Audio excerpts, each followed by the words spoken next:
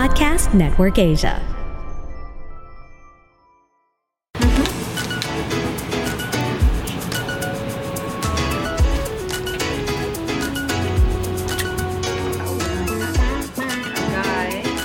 guy left him hanging.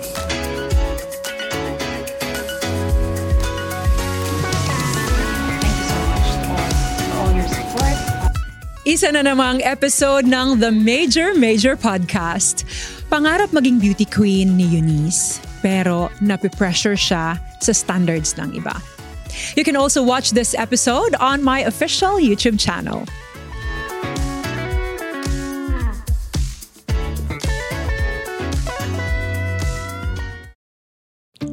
At dahil wala ho ngayon si Jet, si Daniel ho ang ating papel boy. Daniel, si Daniel ho, intern natin to. So, sasamahan tayo ni Daniel in our next 2 episodes. Hi Daniel, thank you. Ay, may pa-wave si Daniel. Hello daw po sa inyong lahat. Alright, let's read this letter.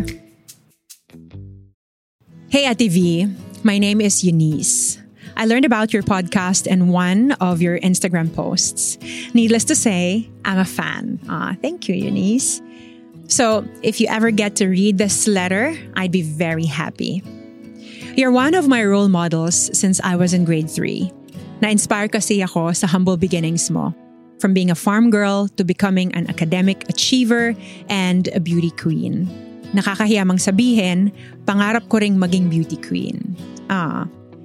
Madalas ini-imagine kong rumarampa ako sa Binibining Pilipinas or Miss Universe stage. It's the ultimate dream. But there's something holding me back, Ate V. I don't feel like I fit in sa beauty standards ng society. O yung tinatawag nila sa pageant community na prototype or mold. But people in school always tell me that I should give it a try. Pero wala akong lakas ng loob. I don't have much resources to. Wala akong magagarang damit at sapatos at wala akong budget para mag-hire ng glam team. Kaya minsan, iniisip ko na lang, baka hindi para sa akin ang pangarap na to. But I hope you can give me some advice on how I can achieve my greatest dream. Yours truly, Eunice. Eunice. Thank you so much for sending this letter to us. Alam mo, reading your letter, it reminds me of how I started also in my pageantry and in my dream to become a beauty queen. Naalala ko, Eunice, yung unang-unang pageant na sinalihan ko. I was in grade 5. So, kung grade 3 ka, nung na-inspire ka, grade 5 naman ako nung nagsimula akong mag-pageant. But I really appreciate this, that you shared your story. One of the things that I also want to share to you is we are entitled to our own dreams and aspirations. And people who have dreams have vision.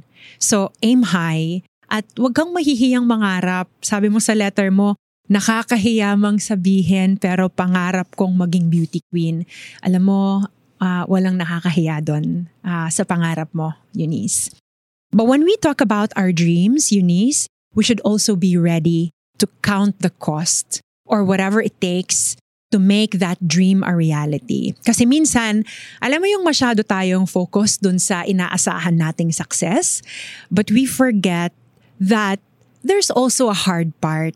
And of course, the sacrifice that it entails. Yung hard work, yung test of patience, yung risk of failure. Kasi kung iisipin natin yung mga tao na nilolook up natin, siguro sa ngayon makikita natin na oo, successful sila, nandun na sila sa area na gusto nilang ma-achieve, pero marami rin silang pinagdaanan na hirap bago nila narating yung tagumpay na inaasahan nila or inaasam nila. And I remember Pia Wurtzbach joined 3 times in Binibini bago siya talaga nanalo ng Miss Universe. I joined a lot of beauty pageants in the province. Nakasampu ata ako, Eunice, bago ako umabot sa Binibini at eventually sa Miss Universe. So maybe that's something that we can also think about. Also, to prepare ourselves in reaching our dreams, una sa lahat, it's important to have faith. dapat naniniwala ka sa possibilities. Kapag may cloud of doubt ka, it will affect your outlook in life. Faith is important. And what you believe in matters. Pero siguro important din, Eunice, that your faith is anchored on the right foundation. Kasi mahirap yon kung hindi nakaangkla sa tamang pundasyon yung paniniwala natin. But aside from having faith, we should also be grounded to the facts of life. Dapat alam natin, ano ba yung roadblocks na kailangan nating harapin? What are the things that I need to work on? Ano ba yung assignment ko? Ano ba yung homework ko? You've mentioned in your letter, Eunice, na one thing that's holding you back is the pressure of conforming to society's beauty standards. That's a hard thing to go through. And sa tingin ko, Eunice, hindi lang ikaw yung nakakaramdam ng ganito. I've even talked to some of the ladies who are candidates of some pageants. Alam mo, ganito rin yung pakiramdam nila. And I just want to take this time to maybe talk a bit about this and to maybe talk to the pageant community. Sa lahat ho sa atin na mga supporters ng beauty pageants, please take it easy on the girls. Take it easy on the girls. Yes, we've earned the sash factor. We've become a powerhouse, so to speak. But let's be kinder. Let's be kinder. It's a tough competition and there's just one crown. But allow the girls to celebrate their uniqueness. Alam nyo, yung mga babae minsan hindi na ho nila na-enjoy yung journey nila. Kasi dahil dun sa pressure na nakaatang sa kanila. So, hindi na nila masyado na-enjoy yung journey nila. Allow them to enjoy the journey. Sometimes, we're taking the competition too seriously that we forget beauty queens are imperfect human beings. Nakakalimutan ho natin yon. And when we force fit women into a mold or a prototype, it's not very empowering. It goes against what pageants are supposed to be, a platform that inspires and empowers women. Kaya tigil-tigilan na ho natin ang pambabash. Okay lang ho ba? At saka, minsan, ang nakakalungkot that we say we support one candidate. But then, the way we support that candidate is we bash other candidates. Yung mga yan, magkakaibigan yan. They're sisters. And so, anong mararamdaman ng kandidata kung sinusuportahan niyo siya, pero yung ibang girls, na kaibigan nila, binabash natin. Again, that's not very kind and that's not very empowering. So, let's go back to the story of Eunice. Eunice, don't let society's beauty standard define your worth. Okay? Yes, my qualifications at requirements ang mga pageant, and you can work on that later. But at the very core, appreciate your own beauty. Okay? Self-worth is very important. And ano man yung pangarap mo sa buhay, ano man yung gusto mong maabot sa buhay, it's important that you value yourself. And that's very crucial. Because it can either limit you or help you maximize your full potential. Tandaan mo yon, Eunice. And about having limited resources, alam mo, huwag kang mag-alala dyan. Kasi sa totoo lang, ganyan din naman ako, Eunice, nung nag-start ako, nanghihiram lang ako ng mga damit, nakikitira lang sa mga tao. Pero wala rin akong glam team at that time. But you know, may mga taong may mabubuting puso na pag nakita nila yung potential mo, willing talaga sila to help. So I hope that you will see that in the future as well. Magsimula ka muna sa maliit, Eunice. You can, join in maybe school competitions or maybe in your community, if there are community pageants. Just test the waters. I think important yon. So strive for excellence along the way. If this is really your destiny, makikita mo yon. Makikita mo na yung opportunities lalapit sa'yo at kahit yung mga taong gustong tumulong sa'yo, lalapit din sila sa'yo along the process. But thank you for sharing your dreams. Thank you for sharing your thoughts. Sobrang na-appreciate namin tong letter mo na to, Eunice. So, 3 things to learn from this episode. Siguro una ho, sa mga nakikinig sa atin, and especially to those of you na may mga pangarap sa buhay, this is for maybe the first thing that I can share. Have a vision because it produces passion. Dream big. There's nothing wrong with it.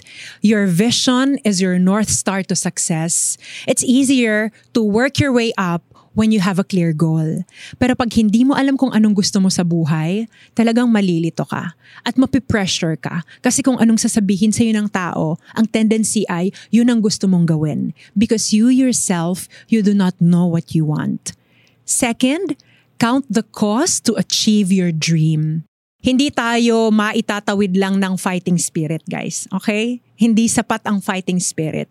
We need to have a clear grasp of what it takes to achieve our dreams. It needs preparation. It needs planning. Some people wing it, yes, pero mas masarap ang tagumpay kapag pinaghihirapan. Tandaan niyo ho yun. And finally, be patient to start small. It's usually in our humble beginnings where we figure out what works and what doesn't work. So, habang tumatagal, mas ma-enjoy natin yung pangarap natin, mas nag-e-evolve din yung pangarap natin, at mas lumilinaw yung destiny natin. Start small. And before you know it, ang layo na pala ng narating mo. So before we go, I just want to say hi to all the candidates of Miss Universe Philippines. I spoke there last week about communicating their core values to their fan base. Alam niyo ho, sobrang na-enjoy ko yon. Akala ko ako lang yung mag-share ng mga natutunan ko sa buhay, but I also learned a lot of things from them. And I made new friends. So hello and shout out to all my new friends there. I also want to say hi to one of our YouTube viewers. Her name is Char. Char ho ang pangalan niya. Sabi ni Char, there is so much to learn from your podcast. Thank you for sharing what you learn from the Bible, and I can relate. Thank you so much, Char.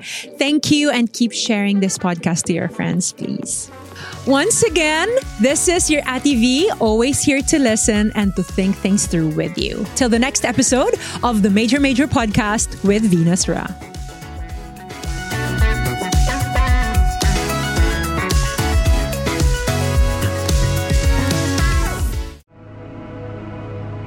The views and opinions expressed by the podcast creators, hosts, and guests do not necessarily reflect the official policy and position of Podcast Network Asia, the hosts of the program, or other programs of the network.